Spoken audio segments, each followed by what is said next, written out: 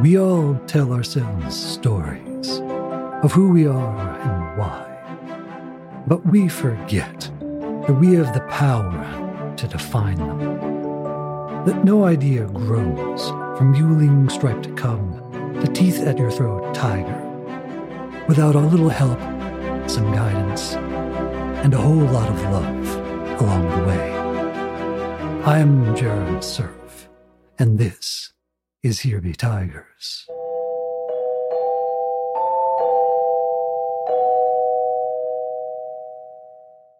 Well, let me ask you this. Do you have enough of an existing audience for your fiction, not as a teacher, not as a podcaster, but for your fiction, that you can ask them where and how this should be? I could probably get a decent response. I don't know if it would be representative. Does that make sense? Sure. Well, I mean, if it's less than 100 people, then probably not, It's more that I don't know if 100 people would respond. I could reach out to more, yeah. Yeah, that's what I mean. The ones who actually respond. But again, that's why I think your challenge is going to be creating discovering the audience for this work, because as you've described, it's not just a straightforward science fiction or fantasy story. It's something much more deeper and nuanced, and that's going to be a challenge of its own.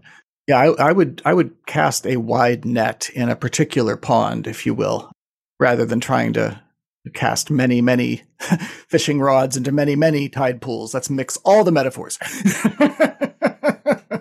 I don't know how many times I've either been in a writing class or been teaching a moment like that and stumbled upon I knew I was going somewhere with that analogy, but I don't even know the analogy. I'm just going to take this one instead. As long as it's understood, I don't care if it's sloppy. I think one of the most fundamentally important things to do with any of these shows where we talk about what it's like to create is to pull back the veil and reveal that it's messy. Oh, absolutely. Yeah. You want to see what a master chef's kitchen looks like? Ask the person who cleans it. Mm-hmm. Yeah. Ask the sous chef. Yeah. Yeah. Yeah. I used to try to when I was interviewed, because sometimes I'm in that more creative state of mind where I'm trying verbally on the show to get to wherever my mind was going, and it takes a few loops. And I used to, be more apologetic about that. I will catch it if I'm aware it's happening. But it's also, I know neurodivergency has become the de rigueur term for it, and there's a certain value to applying that to the many ways people think and are now. I think it's useful and helpful for people to understand that there are people who are just as weird as they are. Yes, yes. Fundamentally, it's only weird because people assign the word to it. The creative work is always going to be demanding. It's always going to be a question of how to find how it fits into your life, how you give it the time, space, and memory to be alive, to come to life, and do so without taking away the rest of your life. That's, I think, a challenge we as creatives all deal with over time. I have had to have that actual conversation of, no, I will not answer my phone during these hours with my clients and dear ones both, because as much as I care about all of you outside an emergency, as I said at the beginning of the show, I literally, how my mind works, cannot make sense of these two at the same time. Right. So for me to be there for you, I can't right now. Well, that's actually a pretty good segue. Let's talk about that. How are you personally? What are some of your strategies or habits or rituals or what have you to carve that space out, to create a healthy and sane life, and also be able to be productive and fulfilled as an artist? So for me, one of the simplest decisions in terms of how easy it was to think of, although it was difficult to implement it first, I will edit one day and create the other day. I will not do both on the same day, because that critical mind will devour whatever the creative one makes before it's ever had a chance to find its own shape. And I listen to some of my old recordings and I can hear myself strangling the idea before it arrives at where it might have. Because some part of me didn't think it felt right. Yeah. And I had to make this deliberate practice to the point where if I feel it, I will stop on the trail, take a breath, and go, right, rolling back to remind myself of the truths I was immersed in, the sea I'm diving into. I can come up for air anytime I like in the middle of that dive, but I have to be fully immersed, write down what I write, find what I find, and make sense of it later. And knowing that there will be a designated later to make sense of lets that critical state take a nap, go to rest. The probably more obtrusive one is when you think you're done with your writing for the day. I'll get to that, but it's important. My writing day is a ritual of a writing day. I wake up, I take the medication I need to breathe, which unfortunately, because I've been ill for a year, I need to take, and let that work. I go over light reading. I don't do anything news, politics, any of the stuff that's going to get my critical mind engaged. There's a day and a time for that too. Not today, though. And knowing that those have their place is important, because most of the act of the ritual of the rite is this is what this day and this time is for. And I'm going to deliberately take the things that are not in this space and time and put them where they're supposed to be. Sometimes I have to move that day. Sometimes things occur that I have to address, and I have to find a moment to close the book, as it were. Except, all right, where am I at? Do I know where I'm at? Can I come back to that? But by and large, on the days that I write, the ritual and rites of those days, and it doesn't matter what you do, as long as it's legal, please. I'm not giving anyone legal advice, but please don't break the law. But as long as you're helping yourself set that time aside, it can be ringing a bell, it can be drinking a cup of tea, it can be emptying out all the thoughts you had before and throwing it out the window, hopefully not hitting your neighbors as they walk the dog. Right. But whatever that act is, it becomes a ritual act that physically embodies I'm separating this space and this time. After I've warmed up, I will grab a book, usually, read it for about 45 minutes to an hour. And that's, for me, important. I have to consume or feed the creative mind, see what other stories are like, how they're made, how they're put together, be surprised, be delighted, feel everything it'll make me feel. With that aside, transcribe my notes. And this was another important lesson. Don't transcribe the entire hour and a half you recorded before. Because if I do, I'm just going to rewrite that. Instead, what were the last 3 lines? Okay. Is there anything before those that I need to know so that when I go on the trail now, I can resume from those 3 lines and see what happens next? Because again, the point of these days is not to continue is not to revise what I wrote, is to find what comes after. Right. So what is the emotion, the feel, the beat? Do I know the heart of the scene? Do I know that? Do I not know it, but I see what leads to it? Okay, here are the lines. I watched 2 23-minute shows. I know that sounds very anal, but I found for me that's the exact right time. I listen to a little music in between. I get my shoes, my socks, everything I need ready for the hike. If it's bad weather, I get my umbrella or whatever else I need. And then I hike for 2 to 3 hours. I find what I find. And importantly, as soon as I pick up that recorder, I put down those first 3 lines and I do not go back. Because whatever I'm talking about, it's what comes after those lines. And if it's 5 lines, it's 5 lines that day, and I just have to accept it, because the next day it'll be 30 pages. Mm-hmm. I don't know. It'll be an entire arc. Sometimes it's one, sometimes it's the other. I've lived through both. So I know that a given day may be a given day, but the next one will be a different one. I come back from the walk, I rest, I shower, because it's been hiking on a muddy trail, I need to clean. And weirdly, sometimes that's where things come to me, just that sensory deprivation. Sure. As you're standing in the water thinking nothing. Oh, that. And I record. But as soon as I step out and dry off and get dressed, done. Whatever else I had could wait. So I've been sort of keeping track, and that sounds like about a 7-hour process. It's a day. Yeah. How, I guess my question is just situationally, because a lot of people listening are going to have, roommates or a spouse or children, or what's your living situation that you're able to carve out an entire day and have that respected? I take care of 2 senior parents, one who's dying. So there are, particularly this past few months, days where nothing works as planned, and I've just had to accept that. Sure. Because that's where things are at. Right. There was a conversation during the last batch of illness, injury, and death where I had to disrupt and suspend all of that. And I said, I need these days to function, not just even, as a writer, but as a human being. Right. So, I will, here are the means you can reach me during that time of need be for important stuff, right? Mm-hmm. And I'll get to it as soon as I can. But outside of that, this is the time I have and I need for myself to be available to anyone else for the rest of it. And those were negotiations. Those were I'm not just doing this because this is the book. This is a living thing for me. Right. It's partly why I'm not in a cubicle. To your point, though, you're asking how can people adapt some of that practice to a life that is in need of more 10 to 15 minute practices, right? Essentially. In terms of things. Yeah. And the magic words to get others to understand. Yeah. So that's part of the ritual on the right. I will also sometimes be entirely engaged in my regular life and have that moment or thought of, oh, that, because the subconscious mind still continues. Sure, of course. You need an unobtrusive way to capture that. And by unobtrusive, I mean one that is not offensive or bothersome to other people around you. So obviously, if you're in the middle of a theater, turning your phone on to type on it is not the right answer. I did once.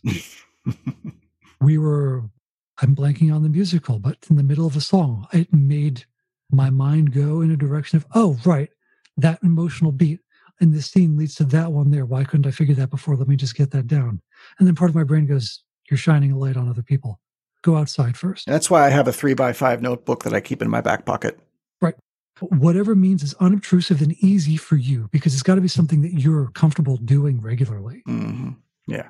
So that when the incidental occurs, you can capture it in a quick, short fashion, shorthand if you needed to, or just beats. It doesn't have to be and here's a good one for you. Don't get fixated on the actual words. Don't think it has to be that line of dialogue, that description, that lyric. It's okay. Get down what it's about, what it's touching upon, the emotion, the beat, the sentiment. What other fundamental shape will stay the same even if you revise everything else, right? There are times where I have written a whole chapter in beats and I go back afterwards and it only took 5 minutes because I had done the rest of it. So this is twofold. If you want to be able to be productive in short bursts, you need to figure out what's going to give energy into that, provide you with the sustenance for that so that you can set your subconscious to the side, have a question for it to answer. I do this a lot. What is this place like? Why is he doing this in this scene? I'm not looking for a specific answer. I'm just looking for an answer. Yeah. Yeah. Allowing it to percolate. Yeah. Yeah. If you like, you can read at night if that's comfortable to you, or watch a television show.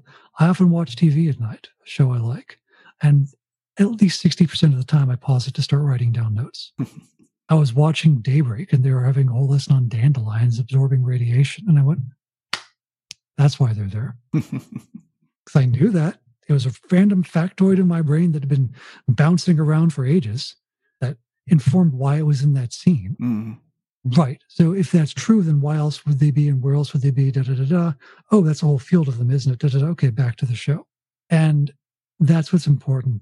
If you take nothing else away from that description there, do what you need to feed and sustain it, one, but two, give yourself a simple thing you're trying to address. Is it a beat? Is it a scene? Is it a character? Is it emotion, a feeling? Is it a question? Whatever it is, make it a small, concise thing that either you finally can write down and ask yourself to chew on and contemplate later, or just jot down enough, the beats of, the notes, the shorthand of. Do you find yourself working in or achieving a flow state a lot? I mean, I imagine that may be the case since so much of you have the Kevin Anderson method, the walking and dictating kind of thing. Is that part of it? Getting that flow state? I've been swimming since I was 3, and you can swim in the water, you can swim through the water, or you can just be there, right? Mm. And the difference between you fighting your way through it and the part where it moves and you moves and you're going the same way, that's why you do all the work. That's why you do all the prep and the research and everything else. Right. That's why I was asking. Yeah, because there's a lot of prep that you do, and I imagine that you're setting yourself up for that optimal state. And yeah, for me, fundamentally, the only things I'm taking with me on the trail are those few beats from the last piece. The last recording or session, mm-hmm. and all of the truths that matter in that moment. World story characters. What's true? What matters here? And I don't need to remember the whole world history and currency of. No, yeah. Unless it comes up in a scene, in which case I have it there. I've written it down. I've got it in a note. I have it in an episode. I might not recall all of it. Yeah, you can always fill in the blanks later. Yeah. Yeah. Have it down, right? I once had a professor ask me, I don't know, you keep all this chaos in your mind. And all I could say to him was, it's not. You know, it might seem or sound like it, but if you ask me why a Fulworth is not as valuable a coin as an Advent and the history of that, I know. I didn't need to know for a long time, but it became important in a scene. And then I literally had to ask myself, why? And in the middle of a flow of writing a scene about two people sitting down to tea, I got the why. Just in time world building. Yeah. They were talking about the coinage. I don't even remember because it's, 30 some chapters ago I'm talking about. I'd have to go to my notes, but it mattered in the scene. And I had struggled so often with that scene because I tried, this is important here. This is why I talk hard of the scene. I tried to put too many things into the scene that didn't need to be there. Yeah. So knowing the heart of the scene, when in my flow this talk about coinage and faith and history and worth and value in the society came up, yeah, you can have that fear of a writer, well, that's neat, but does it belong here? If it leads or follows from the heart of the scene, the answer is yes. If you don't know the heart of the scene, keep going. It might take you there or have gone from.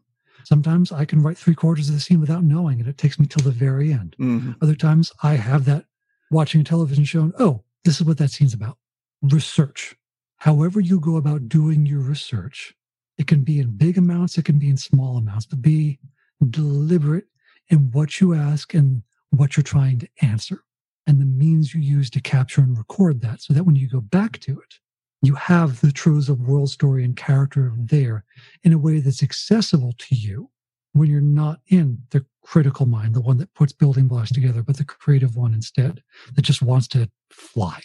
Obviously, if you're one of those folks who plans everything, that's not as important. But in that case, you're doing the research at a different time. Yeah. It's all, everybody plans. It's just when the planning happens. Yeah. Yeah. And fundamentally, it's for how you work, right? So anything we say or advise here, you need to try for yourself and refine. Yeah. One of the primary things I do with clients is talk process. I had one who I sat down with and said, okay, the writing is giving you anxiety.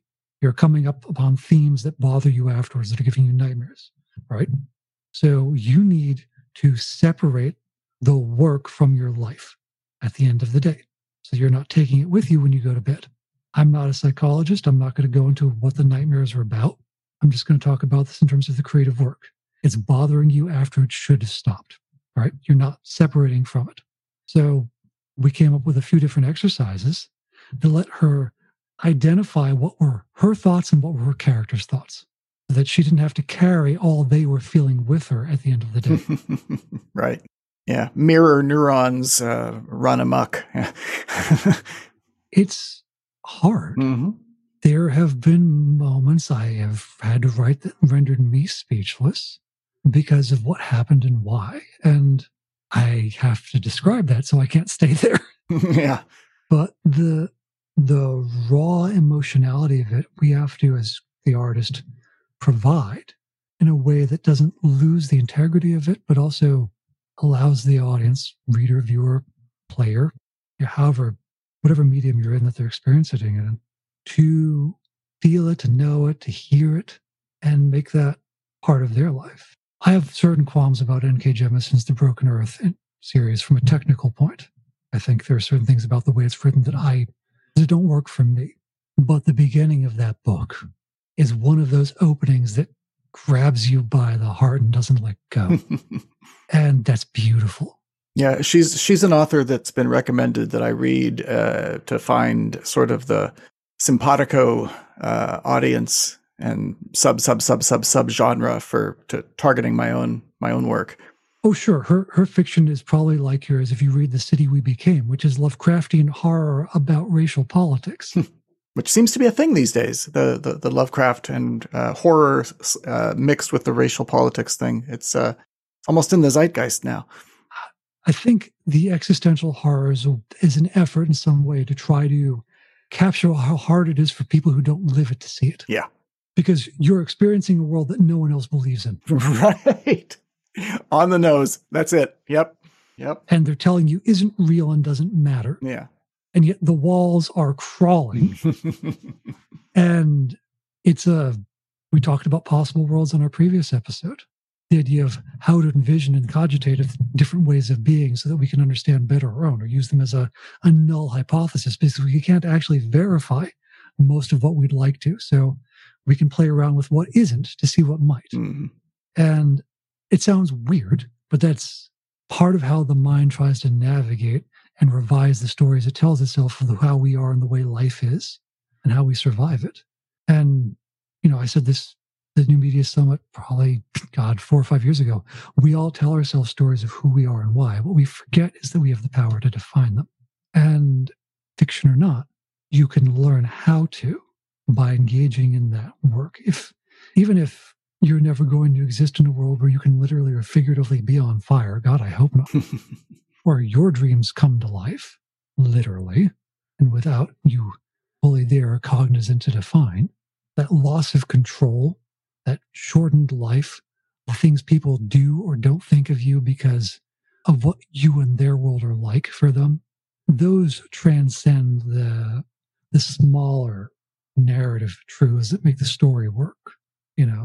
I've talked a little bit about Adam and his father, but I'll never forget chapter 4 where Connor comes to visit him and demands they try one last time, and Adam's family insists either he doesn't or that if he does, they're going with him.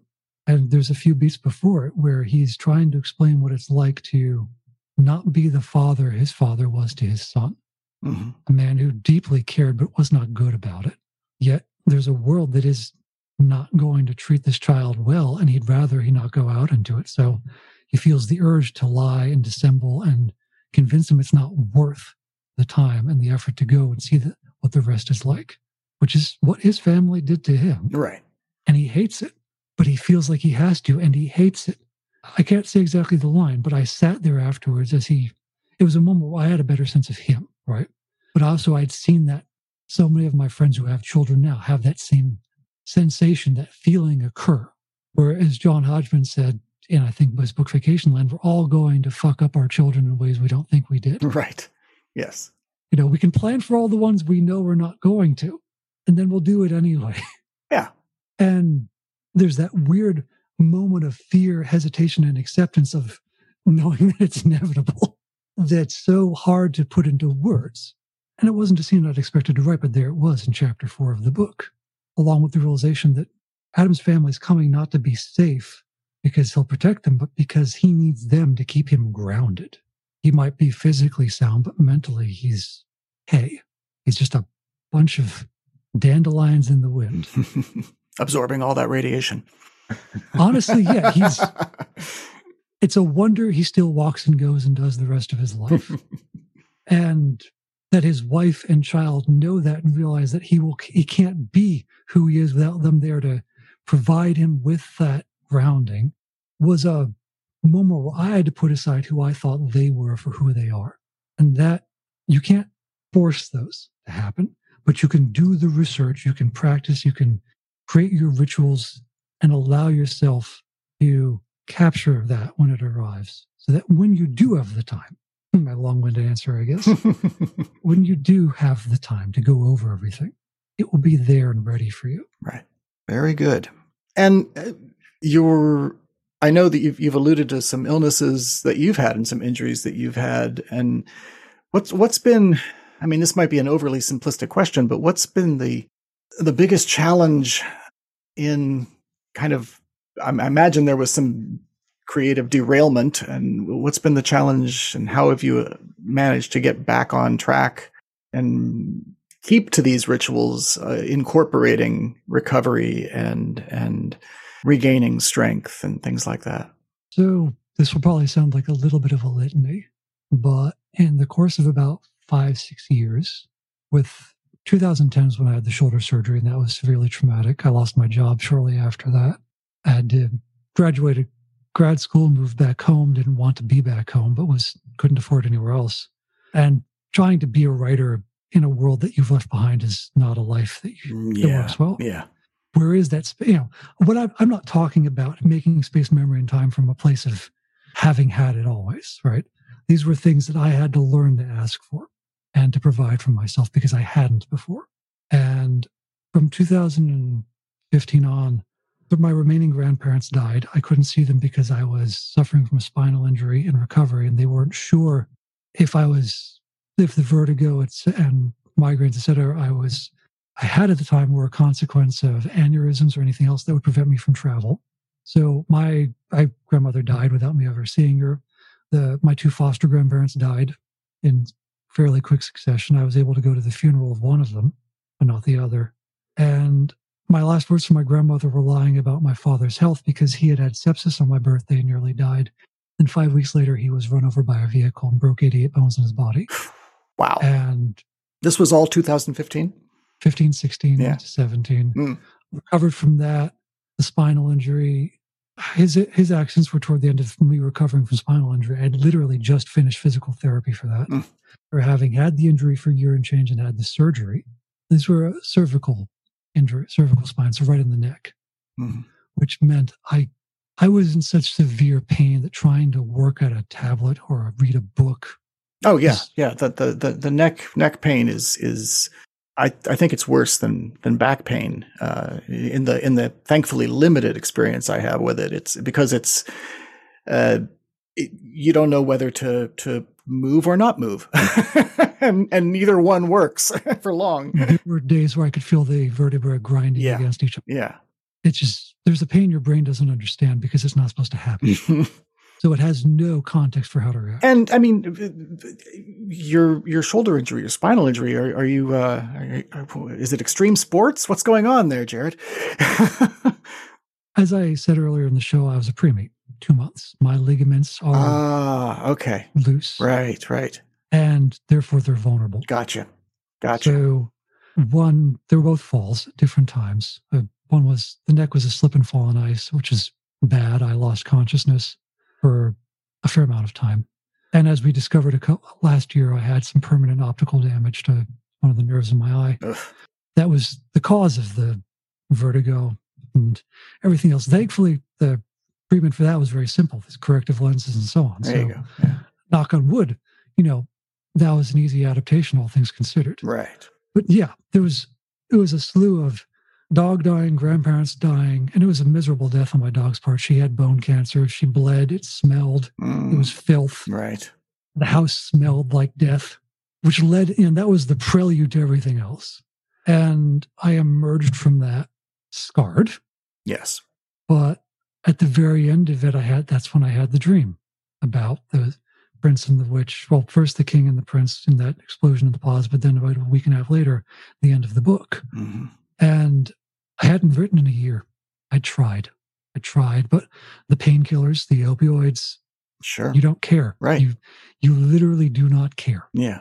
Pain is there. It doesn't matter. And I learned to like that, which was the worst part, because nothing mattered. Right. And then, which at that time was good because things were awful.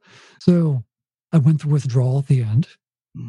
I had to quit the opioids because I had an allergic reaction.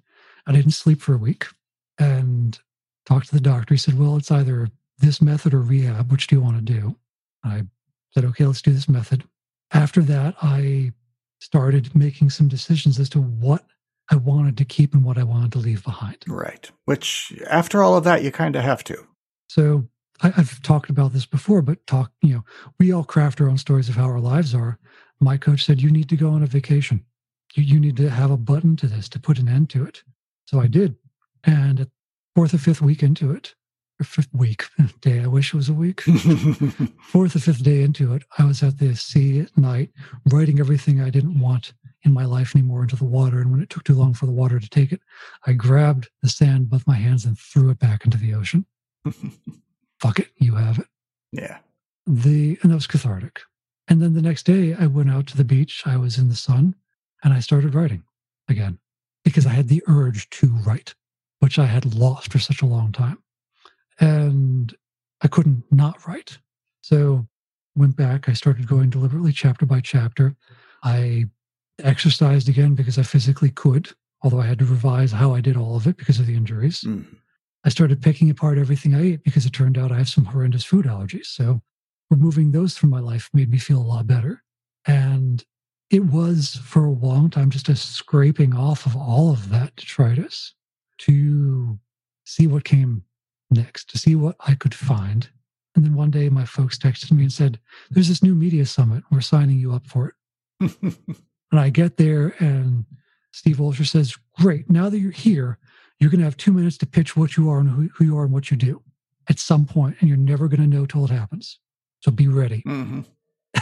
Right. And then it'll happen several times. Well, the way it was structured, you could talk to everyone and there were breakout sessions, but there was one central broadcast live streamed. Here's your 2 minutes. Oh, I see. Okay. Yeah. And if you use your 2 minutes, you get no feedback. And this is to be a guest on people's shows, to find clients. Mm-hmm. I'm going, I don't even know who I am. Right. I just finished putting myself back together. So I listened and watched and heard what worked and didn't. And I would wake up at 6 a.m. because I couldn't sleep anyway. I had 4 months of bronchitis at that point. Why not?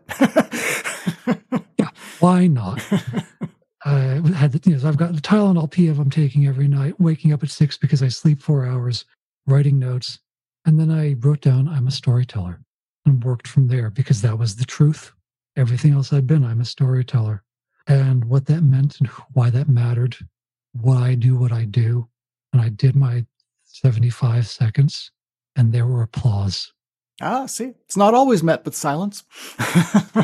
And when I think back to that, the difference was that what I said didn't just speak to the head, it spoke to the heart. Mm-hmm. And feeling and knowing that I could do that, recognizing that I was still capable of it, right? I've been writing since I was 2, and I'm in my 30s. Still, after 30 years, lost that sensation. It was devastating. So to feel it again, that I could move people, that I could tell a story and inspire them to do, to think, to feel, to be. I wanted to go back and try again. And now I had the means to. I had an end to the thing that didn't have an end before, that I could work toward. Mm-hmm. I had no idea how I would get there. Just that I would start from this point of clarity, of knowing that at each moment in time, I would go back and try to find the heart again and strive toward it. And that if I didn't this time, I would the next or the one after. And I'm fucking stubborn. I've had people tell me to give up on this, to do something else. Yeah, fuck those people. I've had people not at all understand why. And it's fine. I get that you won't. That's okay. There are people I don't get either. Mm-hmm. But when I asked what's in that box and immediately said, it's his heart, it opened up the story to be what it is now. Right. In all its weirdness and strangeness and glory. And I can look back to all of that and things that occur, and I can still see the truths that led to them. That's how I know I'm on the right path. Even if I can't at a given moment describe to you how I'm at, how I got to exactly where I'm at, I know there were steps I took and what their shape was and why. Yeah. And I can see them in the rest of the book. And I know that in the editing, I'll polish and refine that. But it's so different now. And I like teaching other people about how and what they do because they're not at all like that in terms of how they work. Some are utterly rigid world builders, and it's delightful because I have to think of ways to make that work for them. We came up with a scatter chart timeline for someone who was stuck on where to begin their story, and it worked wonderfully. Right. Because it made the big scary thing tiny and trackable and observable. And this is never a tool I've ever used before, but it worked. So yeah, I love to do both, to write and to guide. And did you start the coaching? Was that conference and that moment with your 75 seconds, was that when you started the coaching, or had you already been doing that work? I had been doing it as business marketing, PR, et cetera, and it was exhausting because I was doing some of it. Right. $30,000, $40,000 contracts. These weren't small bodies of work, but it was killing me. It was passion adjacent. Yeah. I was good enough at it. Yeah. Isn't that the risk too? It's something that you're good enough at, and it's also putting food on the table. Well, yeah, why would I stop? I can just keep doing this. Even though it's not quite right. In my 20s, I wanted to be the creative director of an agency. Mm-hmm. I was about to say I was ambitious, but I still am. It's just at a different goal. Yeah. I had this whole vision of a creative empire I would create because that seemed to be the thing that mattered to me. And then in the moment of all of that loss, I realized it didn't. And it wasn't just what do you care about and what do you not, just the people, even moments in time. But it was if I'm going to commit myself to anything, it has to be something worthwhile. Mm-hmm.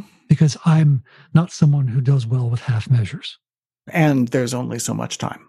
Sadly, yes. Yeah. Thankfully, most of the people in my family are long-lived, but that doesn't say anything to what that life is like. Sure. So, yeah, losing the ability to speak for a year by and large, being so ill that I was on the floor retching because my lungs wanted to give up everything inside them whenever I talked. Right. I dictate all my work. Yeah. Yeah, it was again a moment where I had to stop and go, all right, I know what this is like. I've been through it before. How do I not just survive but thrive in it and get to where I'd like to be, despite. And that's the thing. I think whenever in one's life that it occurs, whether it's in your 20s or 30s or 40s or 50s or 60s, it might seem strange to say if we're lucky, but it can be a kind of a blessing to be given that that crucible, to have to go through some of those things to recognize what matters, what's important, what you want to leave behind, what you refuse to abandon, and what truly matters. You've had some transformative moments over the last, seems like, decade or so, but now the book that has been germinating for literally your entire life is almost done, and you're well. No, what I mean is you would probably still be in the I can't really see the end, stage, and perhaps more importantly, or not more importantly, but equally importantly, you've arrived in a position where you're also able to share that experience and lessons to other creators. So, right, having lived through the things that the life outside of writing, but also the act of having to learn how to and teach. Yeah. And, I did the academic, I did the decade outside of it. I feel comfortable talking to most folks in most mediums about the tale they're trying to describe. And I just finished playing, 13 Sentinels Aegis Rim, which is this weird, multi-layered, everything potluck narrative. And the lesson I took away from it at one point was, okay, if you're going to tell story in visual format and you want people to engage in a certain behavior, here's how you can lay out so that they experience the fiction, the world you've provided for them, in a fashion that feels not just organic, but in this individual scene, helps them feel immersed, but also active. And it was a guy buying food from a vending machine. It was a total, small, utterly pointless in the large scheme of things sequence, but it mattered so much to him that he used this money someone gave him because he was so mad that they gave him the money and walked off. He's just going to eat it all now and munch down on everything he could buy from vending machines.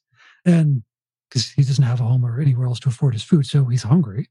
But it reminded me of a huge, an important lesson I impart to all my students, that you can't just write the big scenes. No. You can't just have the big dramatic exploding beats. You have to have the one where people do the little thing that shows so much. I mean, they all have to matter, but they're not always going to be screaming. Yeah. No. And sometimes those little subtle moments have such an impact. So yeah, the fact that I'm now, to your point, so much more receptive and open to what can teach and using that to teach. Yeah. Yeah. So let's give the listeners who are making notes. Let's give the listeners they're who are all trying to make things, and most of them are indie authors or trying to be indie authors. Let's give them, perhaps, if you can capsulize your lessons that you've managed to bring into your own life as a creator and as someone who teaches creators. I realize that there is no one most important thing, but what is the thing that you keep coming back to that's sort of your lodestone? So it's funny. I had to, in the last year for my business, come up with a couple free tools, I suppose, or introductory things to the way I think that you can use on your own. And I know you weren't trying to get me to plug anything, but go ahead. If you go to whystoriessell.com/guide, you'll find what I call the 7 great rules, reflections, or guides to writing stories that sell. And I don't just mean sell financially. I mean resonate, connect with, inspire people toward that better life. And they are 7 insights I've had over time, given to me by my experiences, by others in life. The way I've worded them isn't the only way they can be worded. They're just the way I'd say them. And I don't like to call them just rules because they are like a Zen koan, hopefully easy enough to grasp, but hard to master. Mm. And one of the earliest is ask yourself what if and follow to why, because it's the fastest way to get around everything else. And it certainly bring. it certainly doesn't only apply to crafting a story. That's just good life advice. But that moment you feel like it can't be, or it shouldn't be, or it must not be, or I want it to be, or it seems just too bizarre and possibly strange or weird, or I don't know where this is going. Take the leap. Mm-hmm. You don't know until you've landed and followed it through to what else it might lead. And one of them later on, for instance, this is borrowed from John Hodgman, but specificity is the soul of narrative. Yes. Well, yeah, and we talked earlier about how specificity is universal. It's the doorway to universal.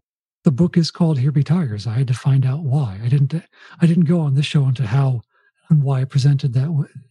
The brand is the book and the name on this episode, but it's tigers. Why, as in Blake's tiger, but tigers with an S, meaning multiple. Yeah. And partly because if you read through the poem, you'll see it infused in the sentiments within in the book in the prologue as it is now, as Psalm 23 was before. More importantly, though, one point in Connor's childhood, when he was a miserable little brat of a child and got into a fight with his oldest brother, his parents were divorced and his dad gave him back to his mother. I'm done with this one. I can't take it anymore. So she takes him upstairs to the attic, little window seat, the triangle attic windows with the cushion that gets turned into a bed with a pillow and all that. And she's carrying up this little stuffed toy she's made. And here I am on the trail once again going, well, it can be a stuffed toy, but it has to be not just a stuffed toy, but a specific one. What does it look and feel like? I think I see where this is going. a little stuffed tiger out of plush and velour, velvet and felt, and whatever else made she could find. Right. That she just had. And they have this little talk about this tiger she's giving him and everything it can eat, but tigers eat people, don't they? Well, no, this one eats feelings too. How do you know? Because I said so. Because it's magic, right? Because it just does. Because we all do that or had that done to us as children, where they don't know the truth they have to give us for us to accept the action they want us to take. But fundamentally, because I'm telling you this is the way the world is, so believe it, please. And here he is as a child, having this little magical totem that can be the monster that he's not supposed to be. I should have known it would always be a tiger, but it was a what if to why moment. Okay, it's a stuffed toy, but right, it has to be. And not just because it's branded or motif or whatever. It, for all these other reasons already embedded into the story, has to be a tiger like this, that she put together out of whatever scraps of cloth were still in the house, because they have 7 kids. And he's the youngest. He's not going to get new clothes. He's not going to get new toys. Right. Even if she cares deeply about him. Yeah. And he's suddenly foisted upon her again. It was such a weird, sad, beautiful moment. And the only reason I arrived at it is that Connor essentially went on an acid trip reflecting back on his past. That's a non-narrative bound way to describe it. He did some things to go somewhere he couldn't have been otherwise to see what happened before in a different light. That's the actual mechanical thing that happened. And this is one of those scenes that he's reminded of. Mm-hmm. And that was surreal. Everything that led to this weird, beautiful moment was surreal. But if I had never taken the leap to do the surreal in the first place, this scene I would never find. So, yeah, go to whystories.com, stell.com/guide. It's useful for 2 reasons. One, you can take it on your own, apply it when you like. But importantly, on the second page, there's a self-evaluation for what you're awesome at and what you need help with. You don't ever need to reach out to me unless you want to. But I think it's incredibly useful to just be honest. What do I struggle with of these? What am I great at? If I'm great at these things, how do I keep being great at them while I work on the rest? That's the majority of what my coaching is, day in and day out. Oh yeah, absolutely. Helping people figure out the questions to ask themselves, because they usually already have the answer. They just don't know how to get there. Right. And the rest of it, as I talked about, like with the scatter chart timeline, are tools we either have on hand or we modify or devise to work with what you're trying to write in the medium you like, best suit who you are at the time. Right. Right. And to be aware that will change, and that is changing, and it's going to be different. And it's keeping our eyes open, I think, in every way, being open to different approaches, different points of view, even coming back around to things that we may have rejected it's almost a cliche to say that, artists have to be constantly learning, but I think that is self-awareness. That is the engine of empathy, is to be aware that you don't know enough at all times. When I realized Adam was blind, I had to look back at the prologue because I freaked out. Oh God, do I have to rewrite this again? And then there he is in the book, and the first thing he does is tell himself what things smell like and feel like and taste like, and making contact with what he can touch, because that proves they're real. Yeah, which you had known, but apparently forgotten.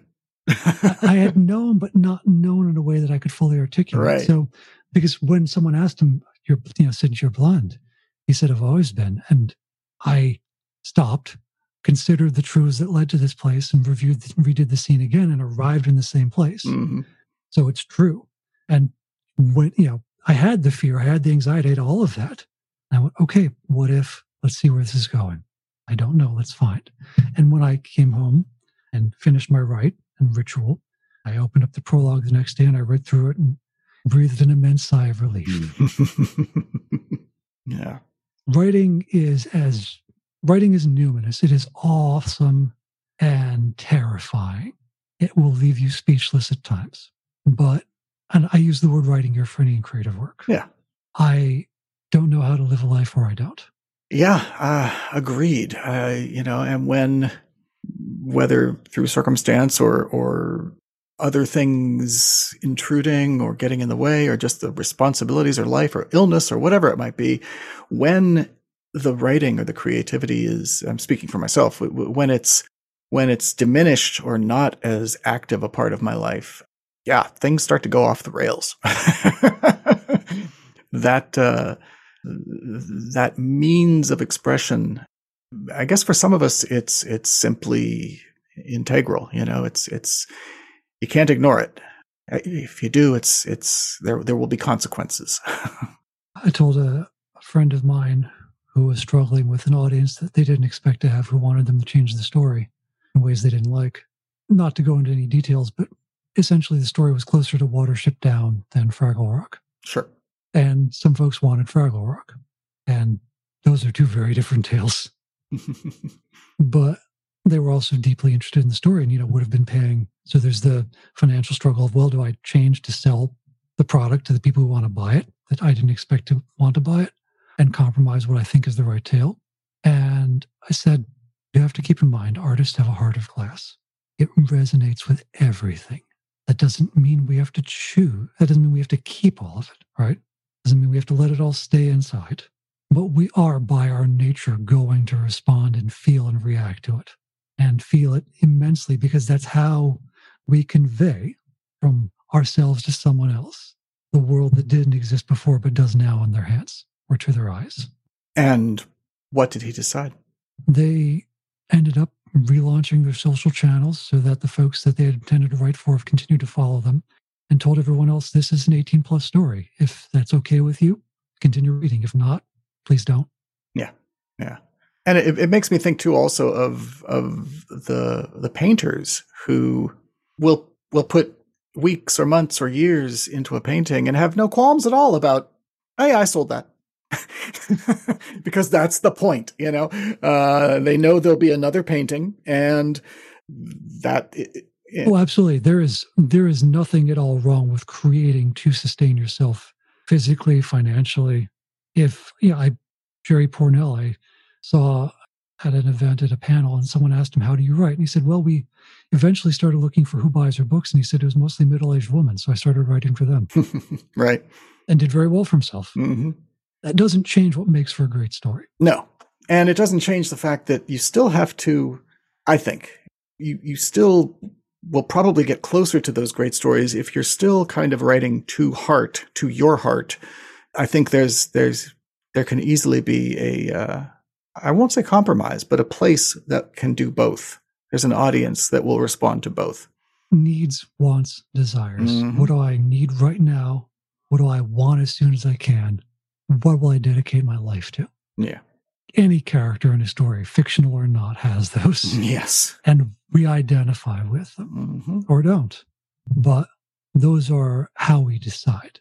And the rest of the truths of story of the world itself, Those can change as you write to different audience, different medium, for different reasons. But heart of the scene, heart of the character, heart of the world. It's all fundamentally, I use the word heart because it is specifically as physical as it is metaphysical. Mm-hmm. It's a thing you can grasp and a thing that impacts. Mm-hmm. So that's the language I use because it is emotive, but also descriptive and pragmatical. If you don't have it, it's dead. Yes. If your scene lacks a heart, it is not alive. So, and if your life lacks a heart, it is not alive. Yes. Unless you're, a cyborg who writes, and that might be interesting. Yeah. Or a guy who has to wait until his dad gives it back to him in a box. I told my friend of many years that, and he goes, "Thank you. It only took you 11 years to accept that your story is not purely real and realistic." Yeah, well, that's kind of what we've been saying is sometimes you got to go through some things to get to the core of it. Indeed. So where, other than whystoriessell.com, Sure. Where should people go to find everything about you and your work and the work you do for others? So follow the podcast Here Be Tigers on whatever app you like. That's with a Y. We interview folks about how they connect with the market, audience, and tribe. We workshop stories that people are trying to write, both my own and others, in whatever medium they like. And then sometimes we do performance pieces as well, usually toward the end of the year, but in between we have a bit of fun too. I should send you the link to the one we somehow ended up with, I think, cannibalism, ice cream, and androids on. Not at all where we expected that to go, but it's a great tool to exercise not only your suspension of disbelief, but also practice how to let go of everything you think should be. Mm. Outside of that, at HB Tigers on Instagram. Twitter, I am still Jacer the Realist because I was on there a long time ago. I'll send you that in the show notes. And if you want to have a free session with me to talk about either the self-evaluation you've done or just need someone to help you figure out what next to do with where you're at in your writing, 20 Minutes to Brilliance. That's 20minutestobrilliance.com/tigers. That's how you can sign up for my free sessions. I'm online elsewhere, but those are usually the best places to find me. You want to be a guest, reach out to me by social. That's cool. You want to have me as a guest on your show? Awesome. Let's talk as well. Matt, I know you and I have to talk about world building during one of our next episodes. Oh, that'll be fun. Certainly. A lot to go into there. So on one or the others of our shows, keep an eye out for that. Yes. Subscribe, which I always do the spiel at the end. If folks want to or missed any of those links, of course, I will have all that stuff in the show notes so that you can find Jared and go deeper. I think this has been great. I appreciate that, you took, I'm looking at the clock, close to 3 hours, 2 hours and 45 minutes or something like that. Mm. And I didn't have to actually live with my mother to take care of her, but I was very much involved on a almost every other day basis. So I understand what a tremendous amount of work that takes. So I really appreciate you taking the time that you did today. That could have been spent doing that or working on your own stuff or helping clients or whatnot. Yeah. Thankfully, I don't have to live with them anymore, but I am. It's, because of where things are at with her health and my dad's, I pretty much have to be there every day to do something. Exactly. Yeah. And it's, it's we all, I won't say we all, but it's something that most of us end up having to do at some point. It's the turn of the cycle, right? It's eventually it's our turn.